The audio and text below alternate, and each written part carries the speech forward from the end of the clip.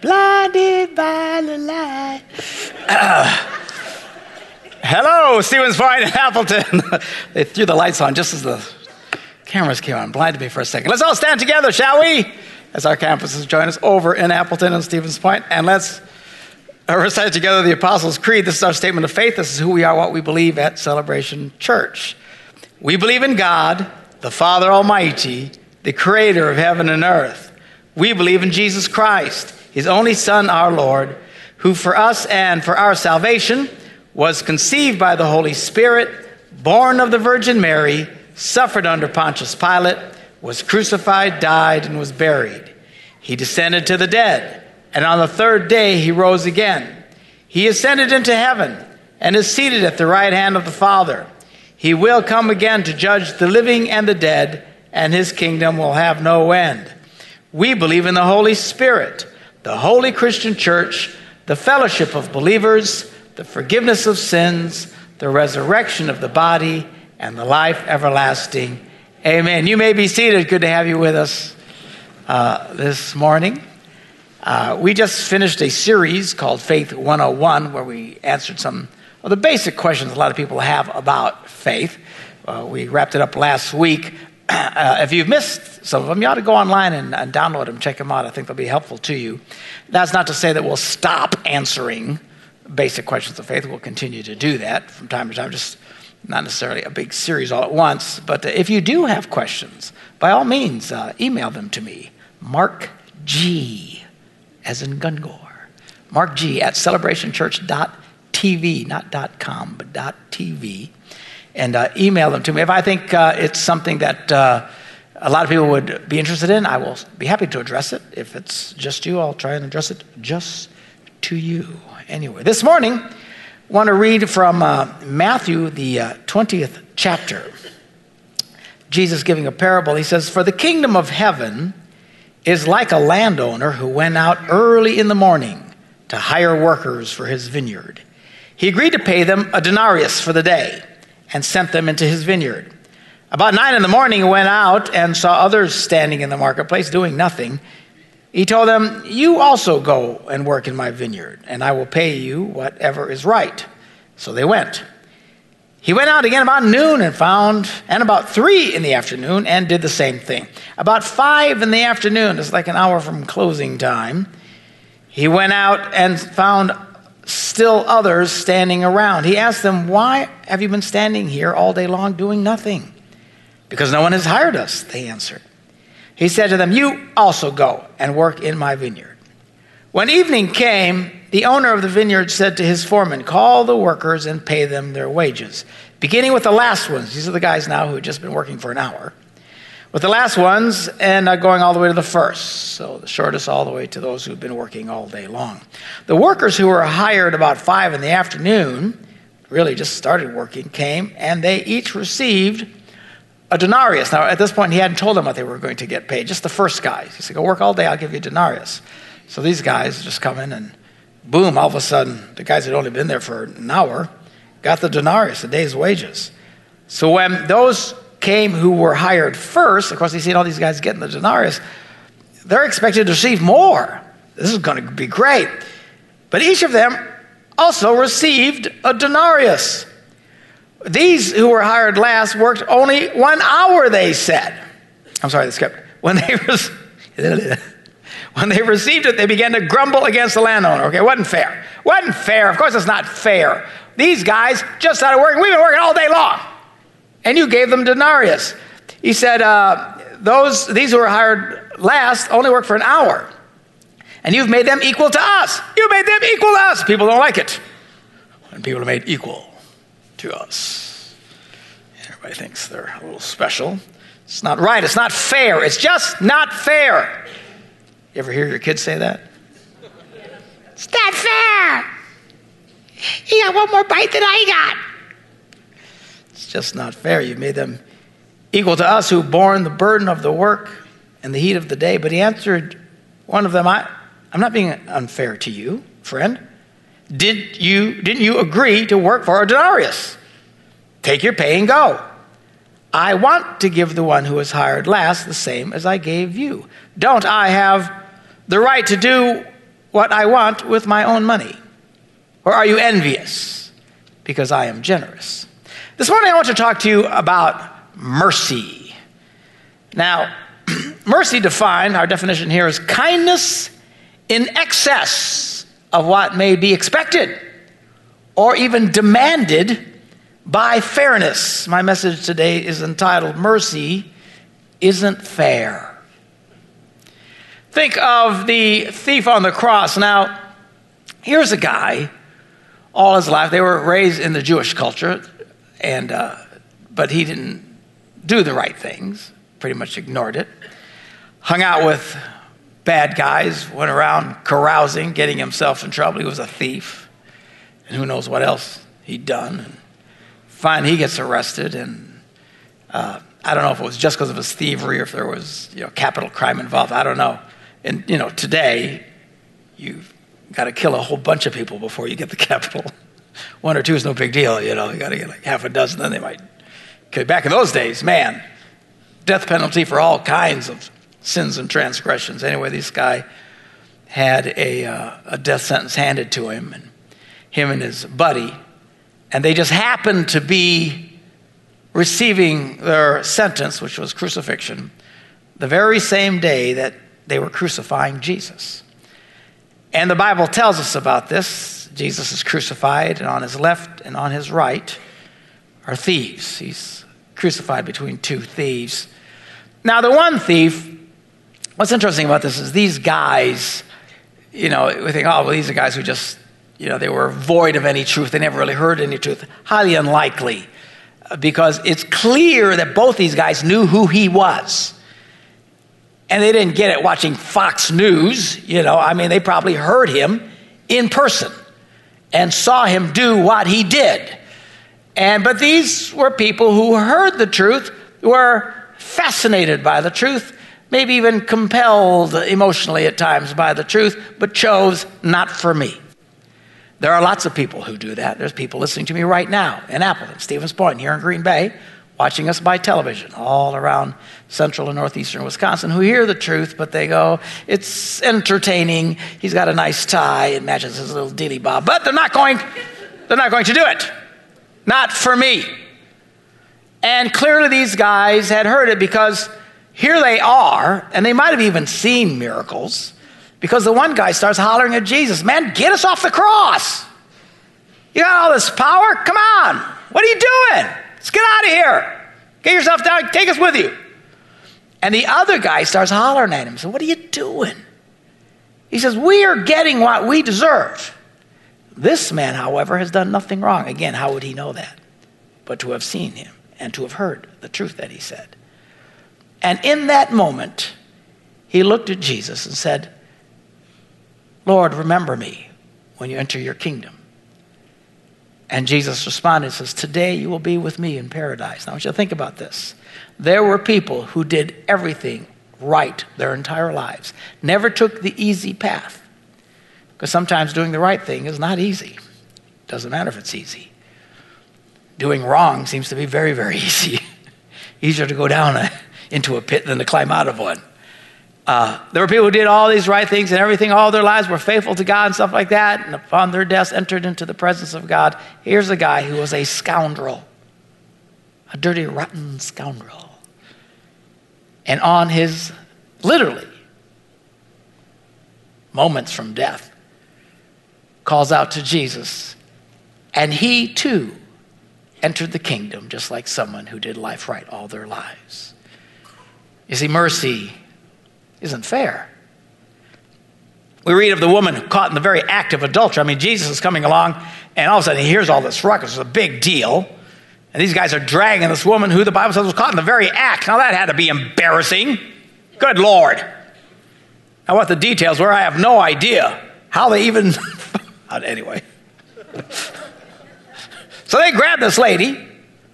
They drag her, and out in the open, and we're going to stone her to death. You say, what barbarians? Actually, they were obeying the Bible. Because Moses had written. Of course, the law of Moses was very strict.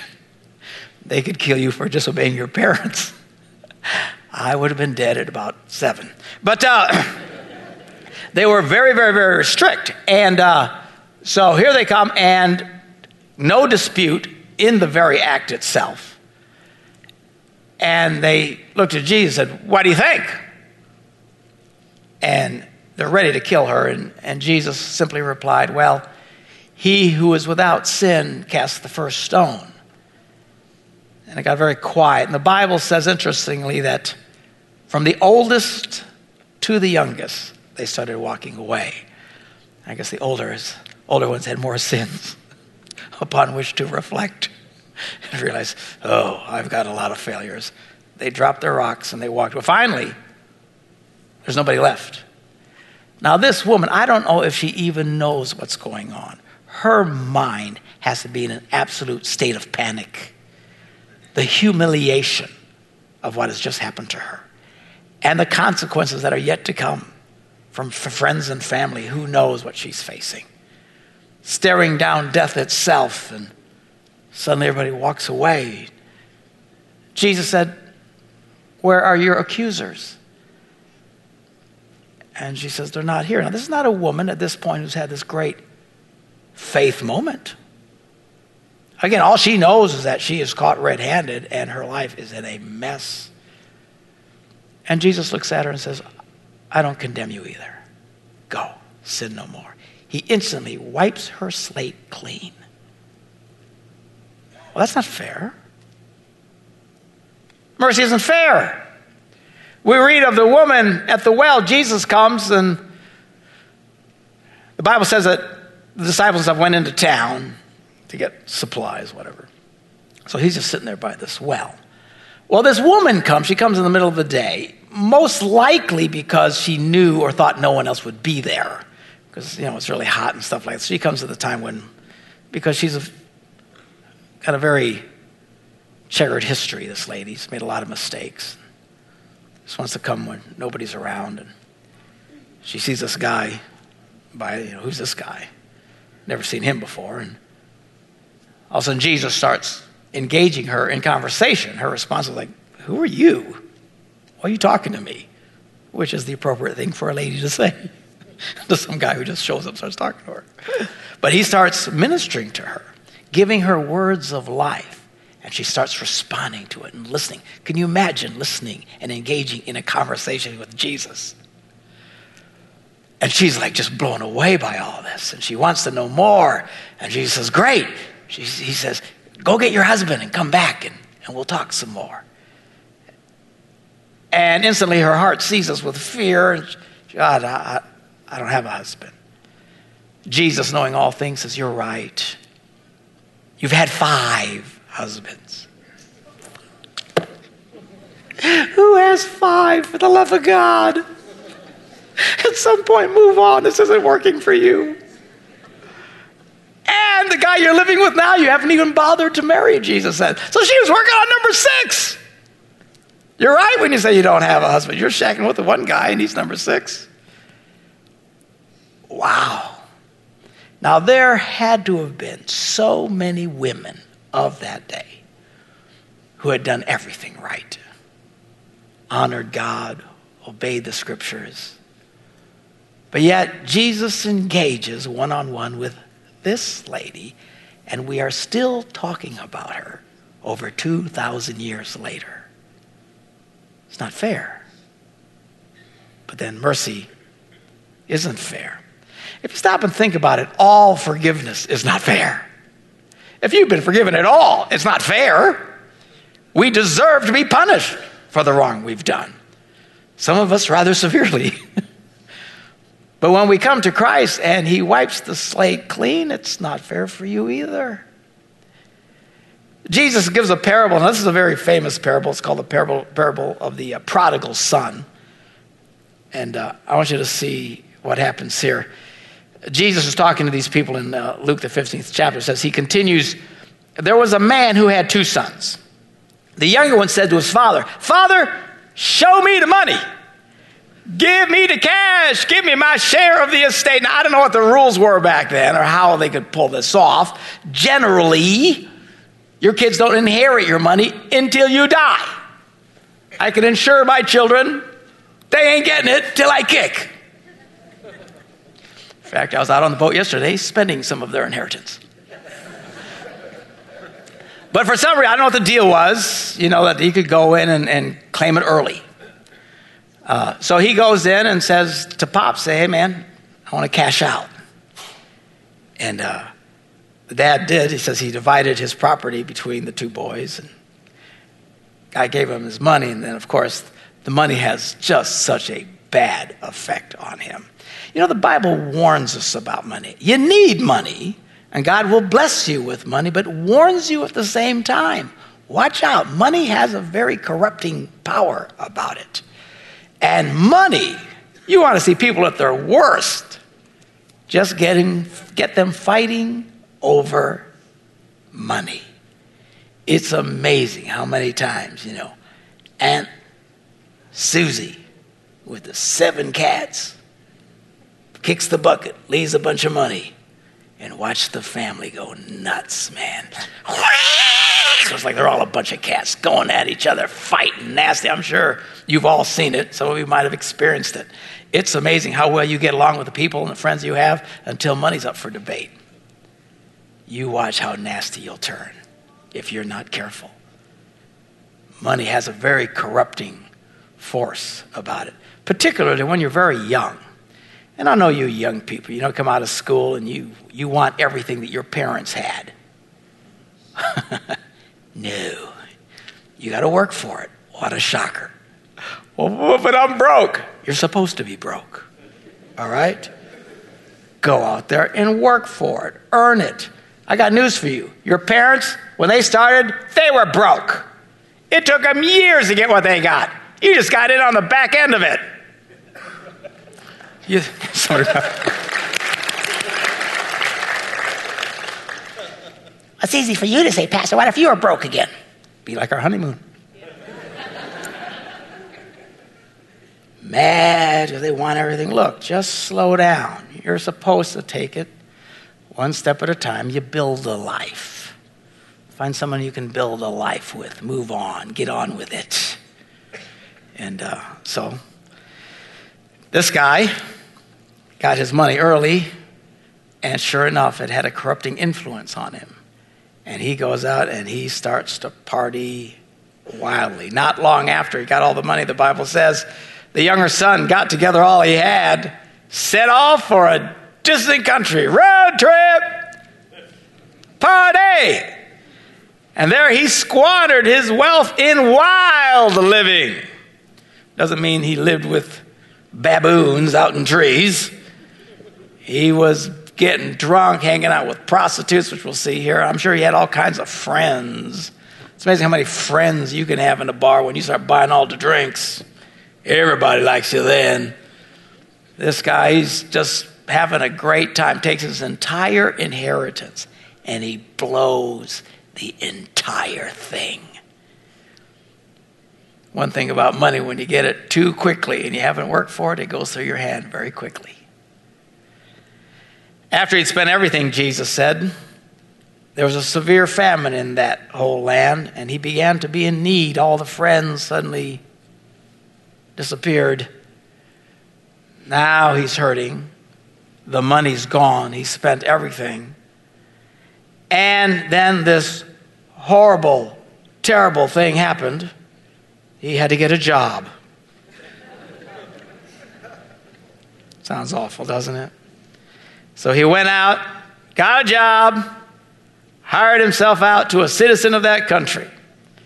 But it wasn't exactly the cushiest job in the world. His job was, the guy sent him into his fields to feed pigs. Now, not that feeding pigs is a bad job, but it wasn't exactly the highest paying job, certainly this time in life. And that's what he does. God bless you. He is feeding pigs, but he's so hungry because he has nothing. And Jesus said he longed to fill his stomach with the pods that the pigs were eating, but no one gave him anything. Man, that's when you know you're hungry. When you're feeding your cat and go, man, that looks good. When you're feeding the pigs and you look and say, oh man, give me some of that. That's a bad place for you. And Jesus said when he came to his senses, thank God. Sadly, oftentimes, it takes us to be hungry enough to eat pig slop before we come to our senses. Now, hopefully, you hear God's truth and you put it in your life and you avoid crashing and burning. But the truth is, it just is what it is. For many people, they don't really come to faith until they've just absolutely crashed and burned. I think at that point, that's when all the lies become evident that nothing else will make up for what you're lacking in your soul. So when he came to his senses, he said, man, how many of my father's hired servants have food to spare? Here I am starving to death. Man, my dad, at least he paid these guys decent. I'm not getting jack. So he comes up with this plan. All right, this is hard for him. I'll set out, I'll go back to my father. And I'll say to him, Father, and he rehearses the speech. Father, I have sinned against heaven and you. I am no longer worthy to be called your son. Make me like one of your hired servants. Father, I've blown it. I know I don't deserve to be your son. I get it. But look, if you could just give me a job. That's what I'll do. When I said, see, Dad, he probably won't even want to talk to me. I'll probably have to come and beg for an audit. But listen, Dad, I know I'm a nobody. I've failed terribly. Look, I'm just looking for a job. God, I'll do that. I'll just go ask him for a job. Maybe if I can just get him to listen long enough to plead for a job. So he heads out. Verse 20, he got up, went to his father. But while he was still a long way off, now it couldn't have been too terribly far, because the dad could see somebody coming and the kid could see he was getting close to home. And that had to be hard. When he saw the house from a distance, his heart had to seize with fear. Oh, reckoning has come. I've got to go make this right. That's hard. That's hard for anybody who's ever messed up. And you got to make it right with somebody. That's a painful thing. And as he's going, hoping he can at least talk Dad into a job, Jesus said that when he was still a long way off, his father saw him. And rather than being filled with anger and bitterness, and I'm going to get back at him and he should get what he deserves, Jesus said, Dad saw him and he was filled with compassion. And he ran to his son, threw his arms around him, kissed him. Of course, the son had worked up this good speech. When you do a speech, you got to give it out, So he said, yeah, listen, Father, I've sinned against heaven and you. I'm no longer worthy to be called your son. But the father, before he could finish the speech, the father said to his servants, quick, bring the best robe, put it on him. Put a ring on his finger, sandals on his feet. Bring the fatted calf and kill it, which is really bad news if you happen to be the fatted calf. And let's have a feast and celebrate. So they start to party. My son, the son of mine was dead. He's alive again. He was lost and he's found. And they began to celebrate. Woo! This is awesome! Celebrate good time. Come on. Old school. Well, the older brother was in the field. Now, this is the guy who did everything right. He didn't take his money. He didn't go wrong enough. He didn't dump the old man, go out and party, blow all his cash. He stayed. He was faithful. He stayed in the business, working hard, to help the family succeed. He was in the field, working. When he came near the house, he heard the music, the subwoofers coming, and the dancing. He called one of the servants and I said, well, what's happening? What's going on? He said, well, your brother has come. And your father's killed the fatted calf because he has it back safe and sound. They're partying. And the older brother got really mad. What is going on? We celebrate because this slime bag has come back? That no good brother of mine? And now we're having a good time? He got angry, refused to go in. I'm not going in there. So his dad goes out, he pleads with him. But he answered his father, look, all these years I have been slaving for you. I've never disobeyed your orders. Yet you never even gave me a young goat so I could celebrate with my friends. But when the son of yours, notice it wasn't his brother. It's when you know the wife is really mad when she tells you about your son. I thought it was our son. Nope, he's yours right now. The son of yours who has squandered your property with prostitutes comes home and you kill a fatted calf for him. It's not fair. That's the point this morning. See, mercy isn't fair. My son, the father said, you're always with me. Everything I have is yours, which means you can have a party anytime you want.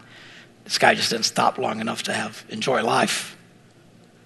But we had to celebrate and be glad because this brother of yours reminds him he was dead and he's alive again. He was lost and now he's found.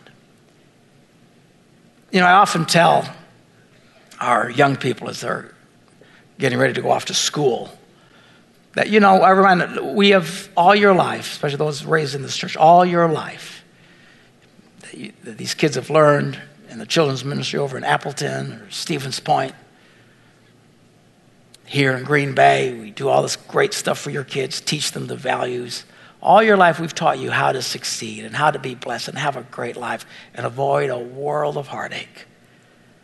Go out there and remember what we taught you. But even if you don't, even if you choose to totally turn away from everything we've said and you break into 1,000 pieces, always remember you can come home. There's always a place for you here.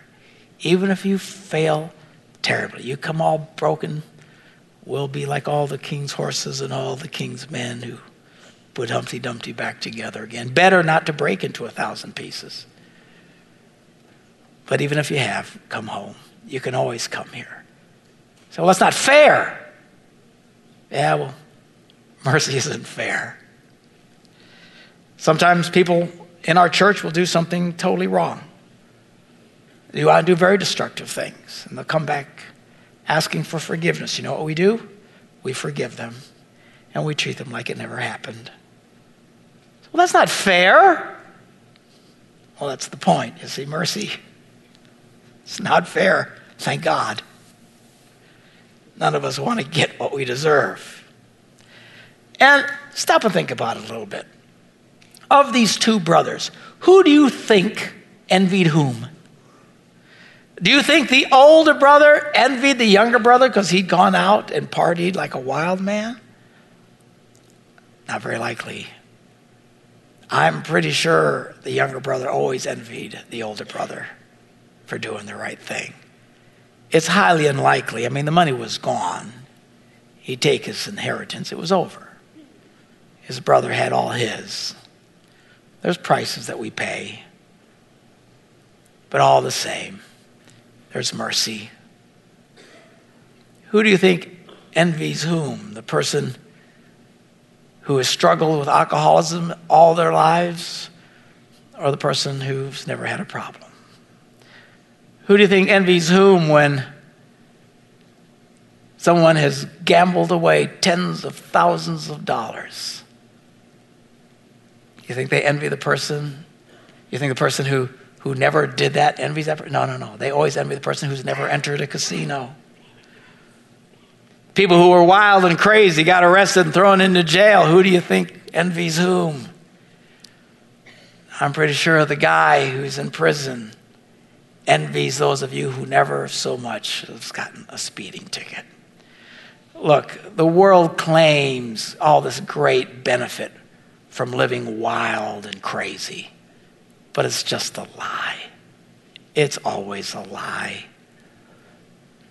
No need to envy those, but even if someone like that comes and has failed terribly, we receive them, we love them, because mercy isn't fair. It's not supposed to be fair. We're just supposed to love people and care for them. Some of you actually have the opposite problem. You've made so many mistakes in your life. You've had so many failures. It's been such a disaster You can't get into your head that God could use you. God can't use me. I'm a mess. I'm a disaster. God's not using me. I'm just, look at what a wreck I am. It's just not fair. You're right, but mercy isn't fair. God can still use you, no matter who you are, no matter what you've been through. Just let God be God in your life. Don't compare yourself to other people. That's where the fairness thing, that's the other guy said, you've made them equal to us. So that you start comparing to other people. That's when you get a sense of what's fair and what's not fair. Keep a low opinion of yourself and don't compare yourself to other people. Then you start complaining that life isn't fair. Focus on God's mercy in your life. Don't allow yourself to compare your blessings to somebody else's blessings. Don't allow yourself to compare your sufferings to someone else's sufferings. All these things, it's very quick to come with the conclusion that something isn't fair. Don't compare your struggles to other people's struggles. It's not fair. Your circumstances to other people's circumstances. Even your successes to someone else's successes. Your kids to other people's kids. Your marriage to somebody else's marriage. Stop. The pastor, it's not fair. Sweetie, that's the point. Mercy isn't fair. But what's great is that we can come to God, and no matter where we're at, he covers us with his grace, and he gives us his mercy.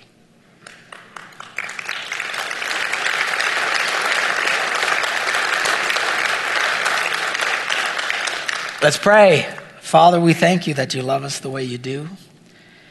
You died on that cross, Lord, the Bible says, when we were still sinners, far away from you. You gave everything. I'm sure that wasn't fair. But we thank you, Lord, that we can come to you, and regardless of where we're at in life, we can always come to you. We can always turn to you. Because you desire the very best for us. Help us to always trust you, never to compare ourselves to others around us, but just to look to you, knowing that you desire to cover us with your mercy. In Jesus' name we pray. And everybody said, amen. Have a great day.